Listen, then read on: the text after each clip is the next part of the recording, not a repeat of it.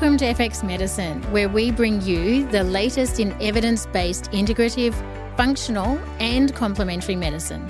FX Medicine acknowledges the traditional owners of country throughout Australia.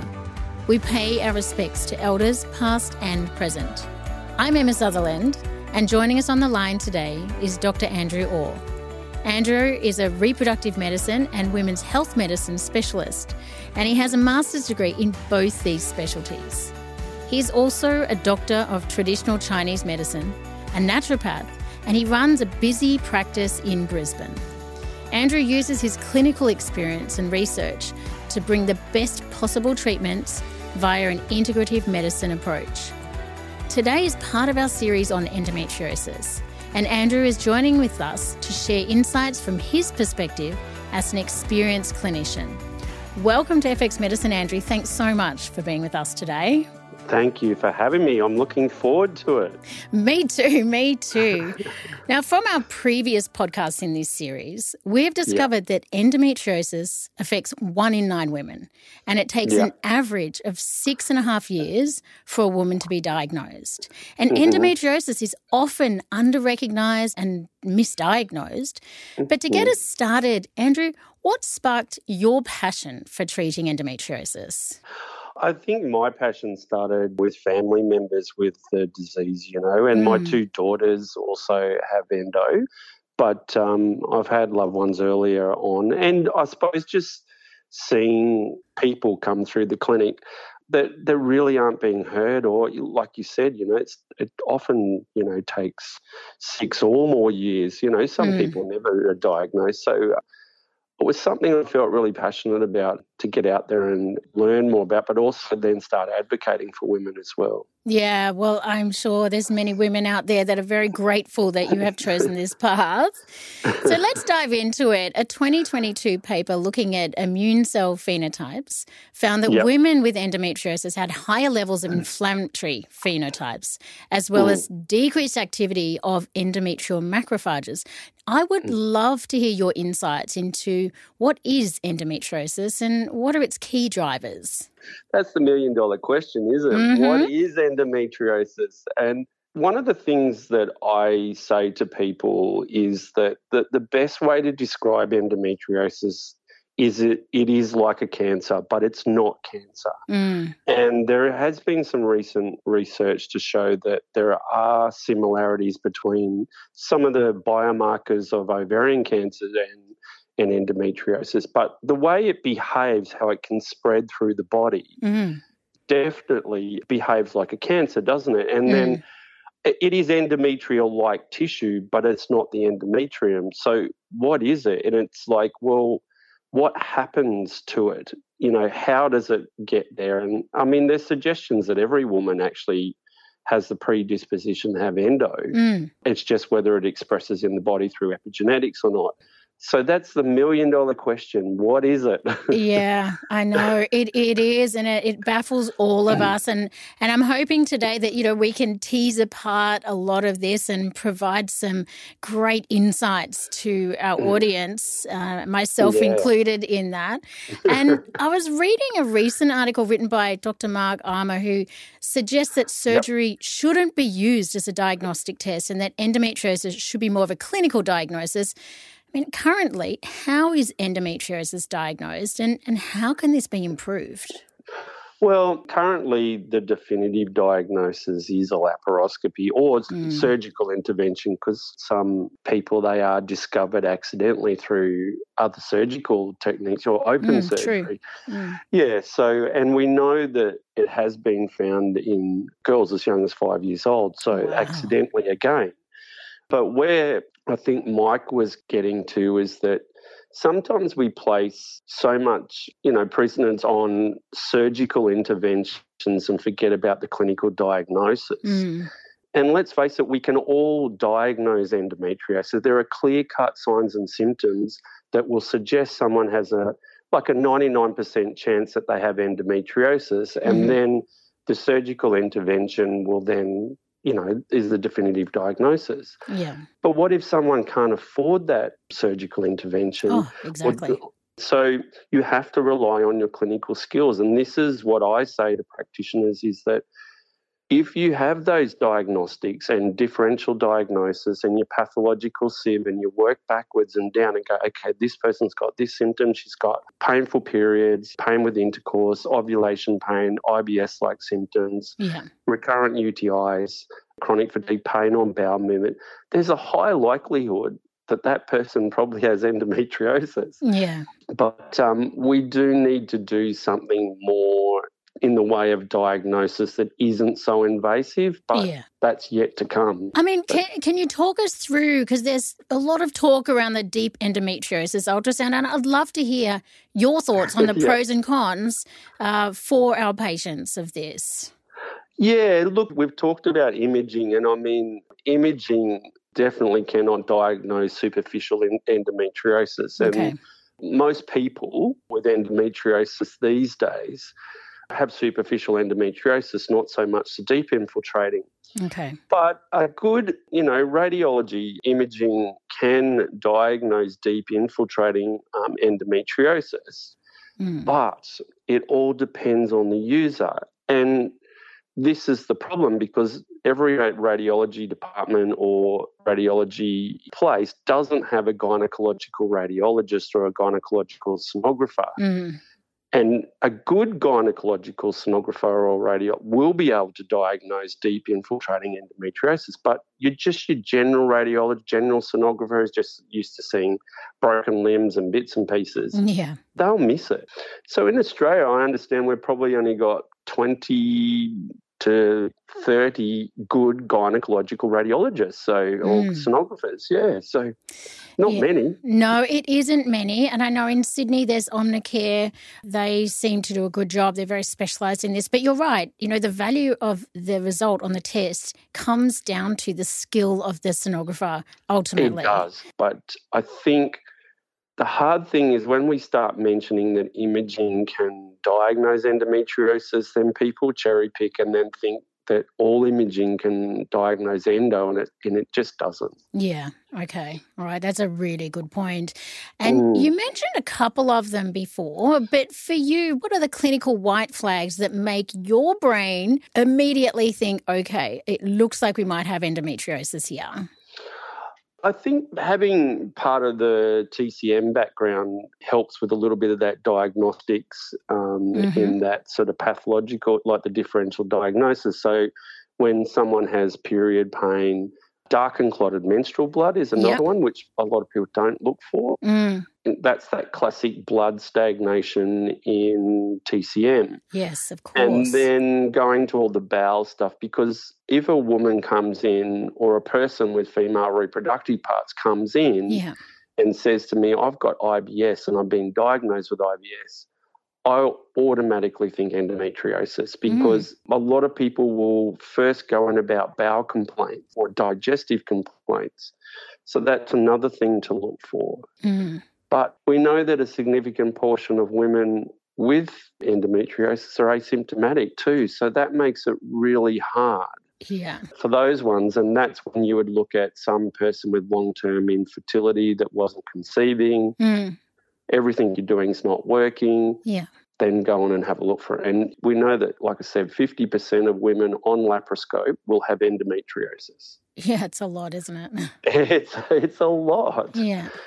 This is where this 1 in 9 women having endometriosis, you have to question it a little bit, because they're only the ones that are diagnosed. So is it wider spread than that? Ultimately, I think absolutely it's more widespread. And even after 20 years in clinic myself, I still can't pick it. I'll have a patient that will come back from a laparoscopy, 0 symptoms whatsoever, and be told that she has stage 4 endo. I mean, it's such a confusing disease as a clinician.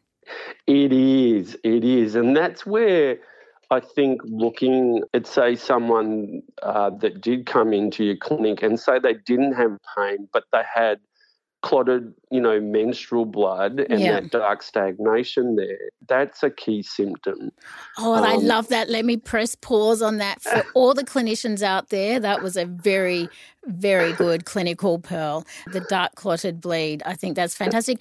But Andrew, are there blood markers that you do use that you think could provide clues about the possible presence of endometriosis? I mean, is there any that you value at all? I still use, while CA125 isn't a reliable marker, even for cancer it's not a reliable marker, a low-high can still be indicative that endometriosis might be present. So if all the signs and symptoms are there, and then all of a sudden a high CA125 comes up, you're like, Or say someone that was asymptomatic and then a high CA125 comes up, you're like, okay, that's interesting. And then it might lead to further questions. But what kind of numbers, like when you say high, you're talking what kind of number? A low, high, just in reference. So sometimes you might see someone just outside the reference markers, and this is the hard thing too, every pathology lab. True. will have a different set of reference points. So often when practitioners ask me, what's the reference I should, okay, have a look at what your pathology lab is, and if it's outside that, just outside that, it could be an indicator that they do have endometriosis. Yeah, okay. So if they have a slightly upper end level of CA125 and they're also getting dark clotted bleeds, then for you it's like, okay, bingo, there is something here that we need to look at. Definitely, and especially if they have the bout, like someone says to me, IBS, I'm like, yeah, okay, let's go and have a look at this. Yeah, interesting. So pelvic pain is the topic of a government-funded national program in schools, and it's being rolled out by the Pelvic Pain Foundation of Australia to raise awareness of this issue. In clinic, it's really common for a young girl or woman to say she's experiencing pelvic pain. I'd love to hear, how do you view pelvic pain? Well, I probably don't know many women with endometriosis that don't have pelvic pain. It's interesting you brought this up because it's a topic that I've been discussing a lot lately. Okay. A lot of the time when they get the diagnosis for endometriosis, everything gets blamed on endo.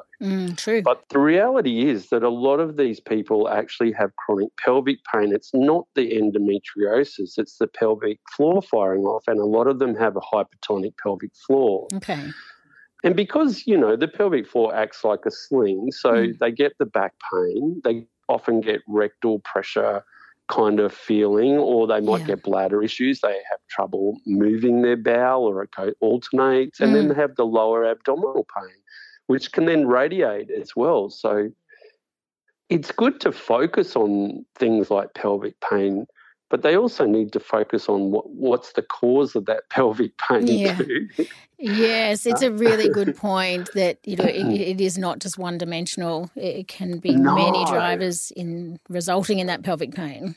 Absolutely. And a lot of young women these days will have a hypertonic pelvic floor because they're usually a little bit more sedentary, and then they'll intermittent exercise, which is then tightening the pelvic floor. Or the go-to for most women when you hear the word pelvic floor is like, tighten. Yeah. But that could be actually counterintuitive and making things worse. Yes, that's where a good pelvic floor physio needs to come into play. Yes, absolutely, a good pelvic floor physio, which every woman with endometriosis will need as well. Now, endometriosis can be treated in several ways depending on the severity of the case. It does tend to be driven by whether the primary goal is to become pregnant or to treat the pain. I want us to deep dive into treatment, both medical and holistic. The most recent data I could find states that there were around 34,200 endometriosis-related hospitalizations in 2017. First of all, can you talk us through the medical treatment options for endometriosis? Yeah, well, it's varied. And I think this is probably one of the biggest issues, and I think everyone needs to know, is that while endometriosis is a disease that is widespread, Yeah. It still needs individualised care because every woman with endometriosis will have individualised symptoms. Yes. Sure, they have endo, but some women don't have any symptoms at all. Some women get endo belly, some don't. So that's where your treatments will come into. But the broad spectrum stuff on the medical perspective is progestins, because we know it's estrogen driven and even small amounts of estrogen drive it. But progestins are the mainstay to help with slowing the progression of the disease down. Okay. Obviously, they do use the oral contraceptive pill, but personally, I think the danger with a combined pill, even though some women do respond to it, is that it does have that estrogenic response in it, which, while you could be helping on one front, you could be seeding it and fueling it on another. Yeah, exactly. It's a little bit of it's a slippery slope, I agree. And then we've got our GnRH analogues, like Zoladex and other things like that can help. And then right down to pain management, which, often are opioids. And considering the opioid crisis that we do have in Australia, it's a catch-22. We've taken some opioids off the chemist shelves, but I think it's hurting on two fronts. Yeah. Look, in researching for this episode, I actually came across a fascinating 2021 paper, I think it was, discussing chronic opioid use in women with endometriosis. And the conclusion stated that women with endometriosis had 4 times higher risk of chronic opioid use compared to women without endometriosis.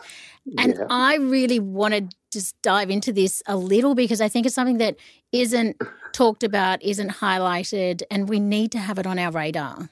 We do need to have it on our radar, because we will see some women that it's gone some way the other way, where women that need the pain medicines aren't being given them, but at the same time some are overprescribed them and then some will present to emergency departments knowing that they will get a big hit of opioids. And I mean, you can imagine the level of pain and anguish, and I can't even put words to it, that would drive a woman to do that.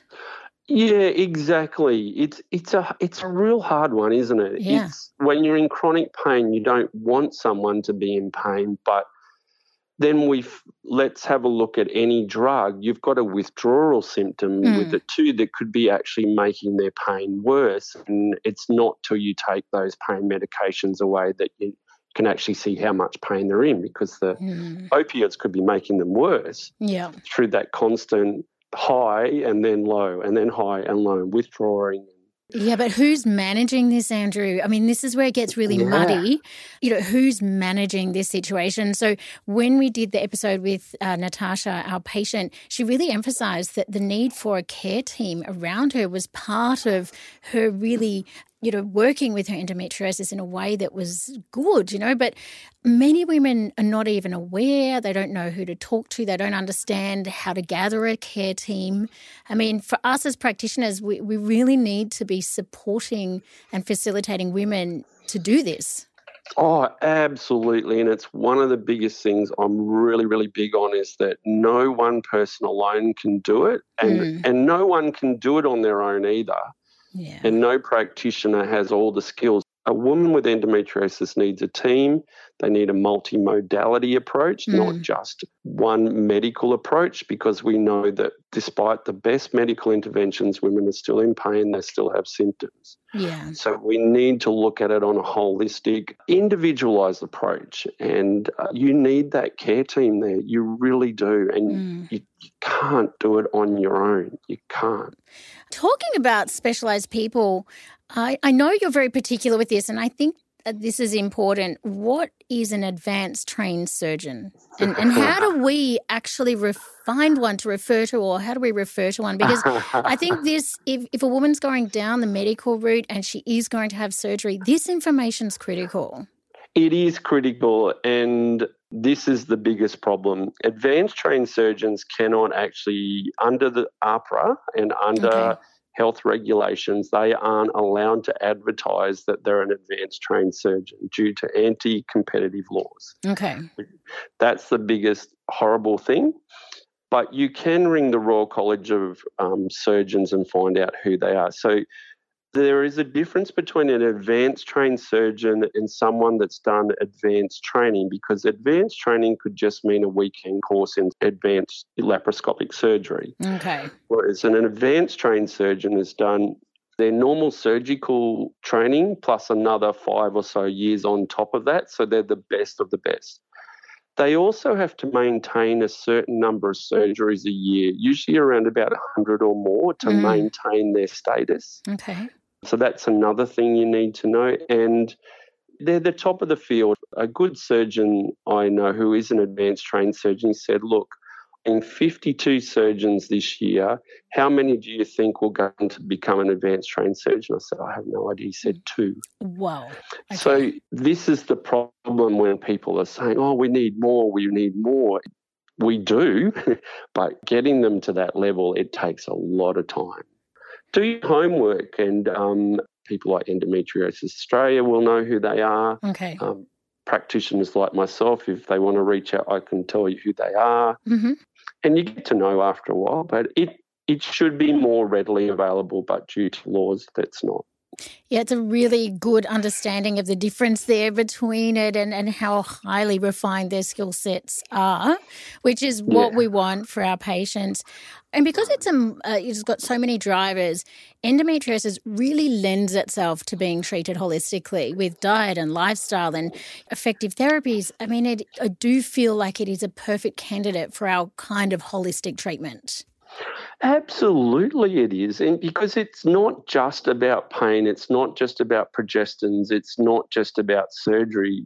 We know that when they don't eat well, it makes it worse. Yeah. We know when their microbiomes aren't great, it makes it worse, not only physical symptoms, but we know the gut-brain axis and what that plays. And a lot of women with endometriosis either have some form of mood disorder or anxiety or something there as well. Yeah. I want to look at holistic treatment for endometriosis. And what's your clinical approach to treating endometriosis? I mean, I've got to say, Andrew, I've got so many questions for you. We have so much to talk about. So I'm really hoping that I can pick your brains on all these things. You can pick my brains, and I'm glad you talk, because that's how we have to deal with things on that holistic front as well, because like I said, we know despite the best medical interventions, it's just not enough. So my go-to is, because I've got nutrition background, naturopathy, TCM background, I mix all of them together. But the first port of call for me is addressing the microbiome. Aha, I did want to dive into this. Because if you address the microbiome, not only are you going to reduce systemic inflammation in their body, you're going to help them, like I said, on a whole gut-brain front as well. So it's important. If someone said to me, you can only use one medicine in your clinic for the rest of your life, I'd say pre and probiotics. Fantastic. Pre and probiotics. Yes. I mean, that's the importance that you're placing on this whole driver of endometriosis. And, you know, what mechanisms do you think are at play with this? It's an interesting, I mean, all of us, we hear it around every so often, endometriosis, the suggestion that it's an autoimmune disease, but it's autoimmune-like, but it isn't an autoimmune disease because it doesn't fit the classification of an autoimmune disease because it doesn't act upon itself. Okay. And whereas, say, like the thyroid, it produces autoantibodies, does act upon itself. So, and endometriosis at this present time doesn't have autoantibodies. That's not to say that we might not discover them in a year's time. Yeah. But at this present time, it doesn't. But it's an inflammatory state. It affects their bowel. I mean, you look at a woman with endometriosis as having an endo flare. Yeah. They look like they're 6 to 9 months pregnant. That's dysbiotic bacteria at play at its best. Yeah. And then it's further inflammation, pelvic floor, the whole lot. And, you know, their stomachs. they will present to the ER. So you've got to clear that dysbiotic bacteria, lay down that foundation of prebiotics, fix the gut, using things like glutamine and things like that, and then use your strain-specific bacteria like the 299Vs, like the Plantarum, and then feed them with prebiotics because you need those prebiotics. So that's your first port of call. Yeah, the first one. Tell us more, though. I want to hear more. Obviously, diet, number one rule of anyone is diet. Yeah, I love that. Reducing those high refined foods. So it's not just a low GI diet, but some of them might need a modified FODMAP primal-based diet, like a Mediterranean-style diet if you really wanted the best sort of, diet. Yeah. But anything that's reducing sugar and refined carbohydrates is going to help them. I'm a little bit bigger on watch some legumes because I know that some people, they'll eat lentils, chickpeas and things like that thinking that they're good for them and they'll just inflame them. But look at the individual and see. But the wellness sort of pyramid should be there. The higher amounts of protein, the good fats, less refined carbohydrates, plenty of fresh veggies, water, electrolytes. Yeah. And try and get them moving, some form of exercise as well when they can. Yeah. Definitely. And then I use herbal medicines too, like herbs as food, Yeah. Any particulars that you like? My favourite herbs are definitely parsley. Beautiful. It's a superfood. And then, turmeric. If you grow your own turmerics and things and gingers, you can't go past those. And even things like basil. Yeah. And I think this whole food as medicine, we have to continually remind people to come back to that and really think about the fact that it could be one small thing. You just start growing some parsley and adding it to your food once a day because these things make a difference in the long term. They do, and they're things that everyone, no matter where you live, you can grow those things on your balcony or in your yard. Yeah, I remember there was an ABC reporter a few years ago. She grew 70-something kilograms of vegetables on her little balcony somewhere. Incredible. in Sydney. So. Yeah, there you go. Everyone can do it. And so when you're looking, if we zoom out and we look at your holistic approach, your first focus is on working on the gut, clearing the gut out, calming things down with things like glutamine and strain-specific probiotics. Feeding them with some really good prebiotics, both sort of food and supplement-based ones, and moving their nutrition to more of a Mediterranean style diet and reducing sugar and adding in herbs as that food as medicine approach as well. Absolutely, and then using herbal medicines and formulas. I'm big on synergistics. Okay, tell us more about that. Yeah, because I think a lot of practitioners don't understand is that when you study a single herb, it might have a certain property, but when you put it with another one or two herbs, it changes the whole properties altogether and they can work in a synergy. Yes. And that synergistic approach is more what probably someone with endometriosis needs because one, they will need gut herbs. Not that the whole focus should be on the gut, by the way, because it's not just the gut. But then they'll need herbs that will help with the microcirculation into the uterine lining, into that, the lower reproductive area. Yeah.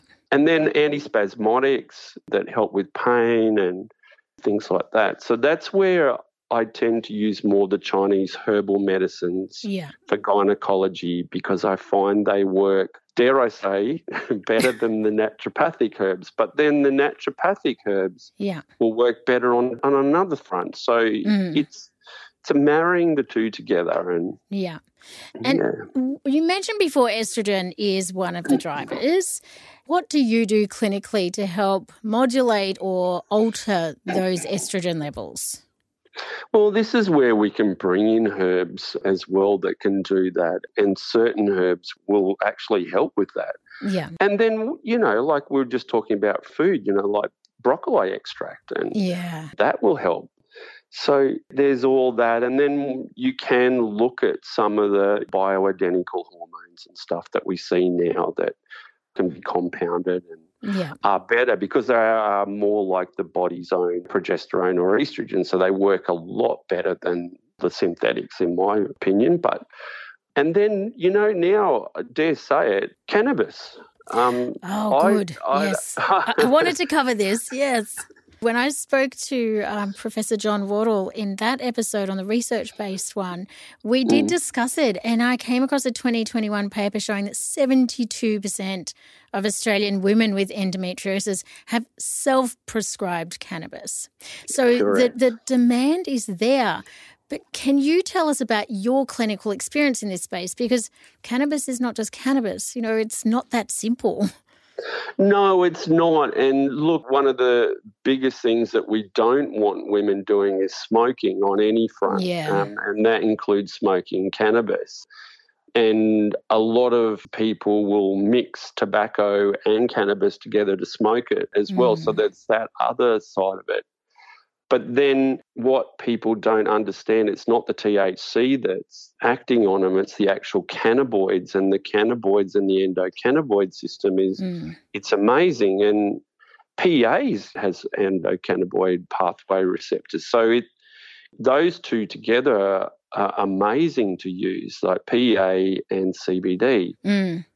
But you have to reach an optimal dosing with it, and that's what people don't understand. So women with endo will grab from anywhere the CBD oil, and it could be made from Backyard Joe, and it doesn't have that proper extraction process. They're not getting the cannabinoids that they need to in the right dosages.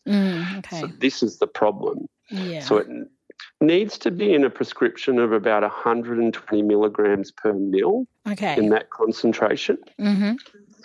And I've found that about 0.25 of a mil twice a day is where they need to start off on. And then they could work up to 0.3 of a mil and then up to 0.35 of a mil. Because the smaller the doses, the better it works. Nice. And it can't just be taken one off. So you've got to reach that optimal dosing. And it might take a month. It might take 2 months for it to fully kick in and work, just like PEA does. So that's what practitioners need to know as well. It's not like taking an aspirin and 30 minutes later it works. Wouldn't it be nice? But that's a fantastic clinical insight around the cannabis and the dosing and the strength. I mean, that's really important. And obviously, we are referring to GPs for this because this is way beyond our scope of practice. How do you go with that process? Well, it's easy now. What one of my colleagues, Dr. Philip Hall, is actually doing, he's actually part of prescribing cannabis through his practice, but he actually works for one of the cannabis companies. And what people can do now is go directly through the companies. So they go onto a website, they fill out all their details. So just like you would as going into a GP's practice, they take down those details and then they give it to a specific practitioner who will be a medical specialist. The medical specialist then calls them back, asks them a few questions and then prescribes them the CBD. So there's a lot of those now. Yeah, so it's a lot easier for natural medicine practitioners to get their patients to do this. And then to reorder it, they just download an app and because they've filled out all their information already and then they just reorder it via the app. That's it.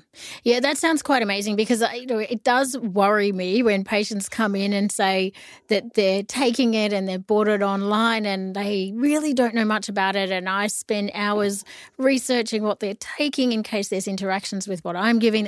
It's just a bit of a nightmare. So it's great to have a service like that we can utilise. So thank you for sharing that with us.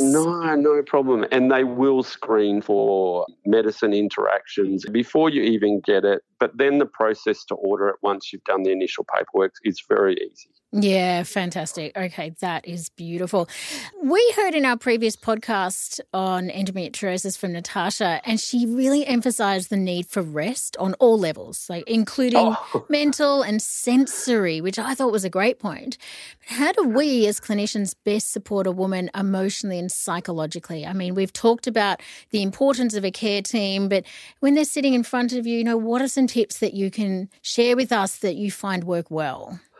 Well, obviously a good psychologist, because I think when people think of a psychologist, they think just working with cognitive behavioural therapies and things like that. Okay. But there are some clinical psychologists that just deal with pain and actually help through mindfulness techniques, coping strategies, working through triggers, things like that, which will then reduce their pain. Yeah. Then there's apps like Insight Timer you can download from on your iPhone. Yeah. Great app. You can set it to ping you a couple of times a day, ask you how you are. If you say you're stressed, then you can chart it and say, yes, I'm stressed, and it runs you through a few programs, things like that. Yeah. Herbs, obviously, there's wonderful herbs. Acupuncture is amazing for reducing not only pain, which I use in my clinic, for pelvic pain, for any forms of pain, but relaxing the patient. Getting them to play some nice music, sitting outside in the beautiful sunshine, you can't beat that. Yeah, that's true. Nature's antidepressant, isn't it?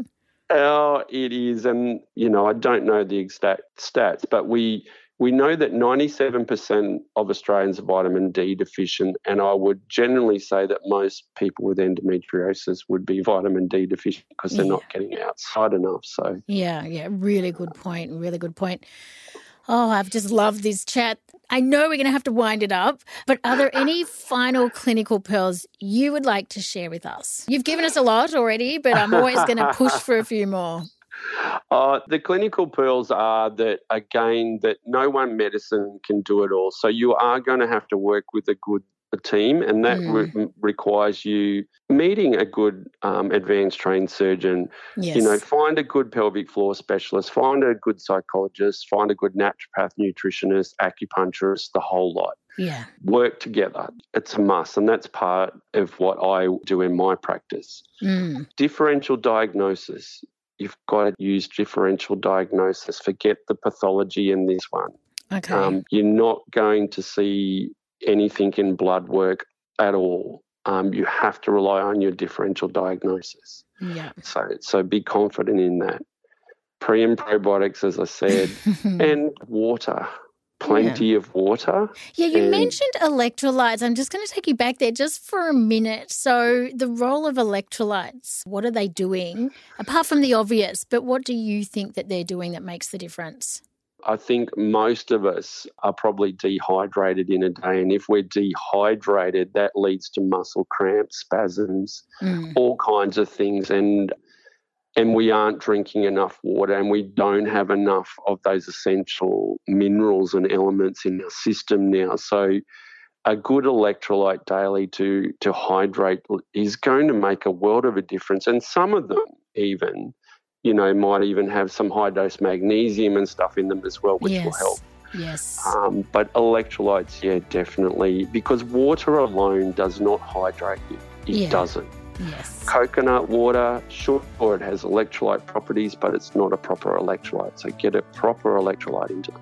Yeah, fantastic. And easily done, and you will get good patient compliance with that. So I love that tip.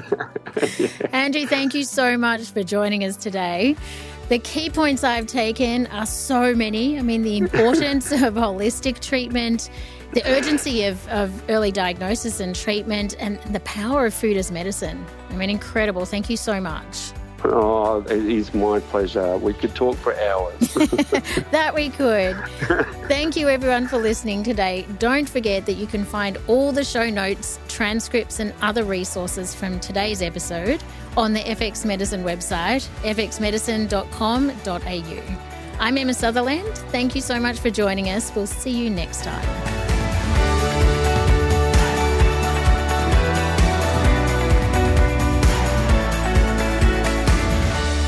This podcast is intended as healthcare practitioner education only, and it is not a substitute for medical advice, diagnosis, or treatment.